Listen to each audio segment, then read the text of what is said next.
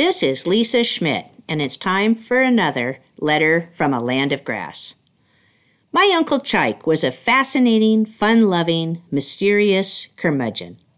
From the first time we had an adult conversation by ourselves while he showed me around his office in Washington, D.C., his support for my aspirations never wavered. He went out of his way to show off the fall colors of the Appalachians, and his door was always open after he moved his family to Florida. He even found his way to Montana, thrilled to see the ranch. We compared adventures. He drove fast cars on dirt 2 tracks in Africa, and I rode horses on narrow trails in the Bob Marshall Wilderness. He shared stories of growing up on the family farm in Louisiana, while I tried to describe what the bitter Montana wind feels like in my bones. He loved his wife and kids, and he loved me and my brothers. His memorial service will be held in Louisiana on April 20th. Louisiana will be beautiful in April, with blooming flowers and warm, sunny days. My cousins from the southern corners of the nation will be there. By then, Montana might be emerging slowly from winter, boasting mild weather and sprigs of green grass. Or a blizzard might dump blowing snow for 4 days, knock out electricity, and bury everything in snowdrifts taller than my head. It's happened before.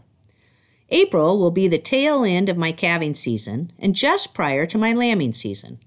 It's risky to leave during calving. A cow doesn't project her need for help in the days before she calves. If a problem comes up, it comes up quickly and needs a solution right now, not tomorrow. Within 2 days, she could be dead. I don't have any extra cows or calves available to sacrifice.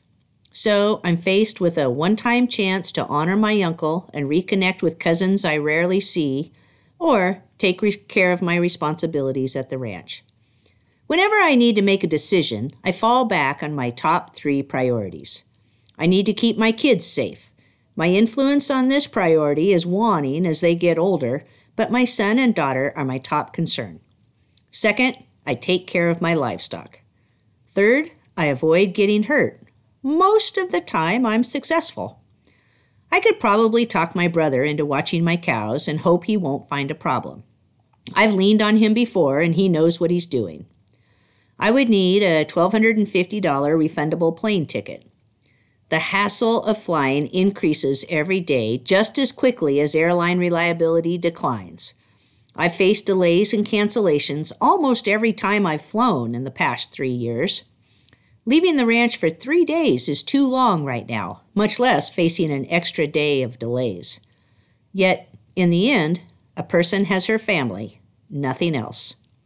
My cousins are all fascinating people with a variety of lifestyles, hobbies, and stories to share. I haven't seen some of them since their mother died about 10 years ago when I attended her memorial service. We all gathered in Louisiana in July. Temperatures in Montana paralleled the Louisiana heat that year. I came home to flipped breakers on several of my freezers and $10,000 of thawed meat. It wasn't pretty. Still, I love the memories of sharing stories with my cousins during that trip. I rarely face a conflict about leaving. My ranch is my sanctuary, and I love all I do. I'm not the only one. Every day, ranchers bet their skills, management abilities, and luck against the weather, funky equipment, and unpredictable situations. Still, I won't gamble my cows away. I'll stay home and be glad for this life. I'm Lisa Schmidt. To learn more, visit www.alandofgrassranch.com.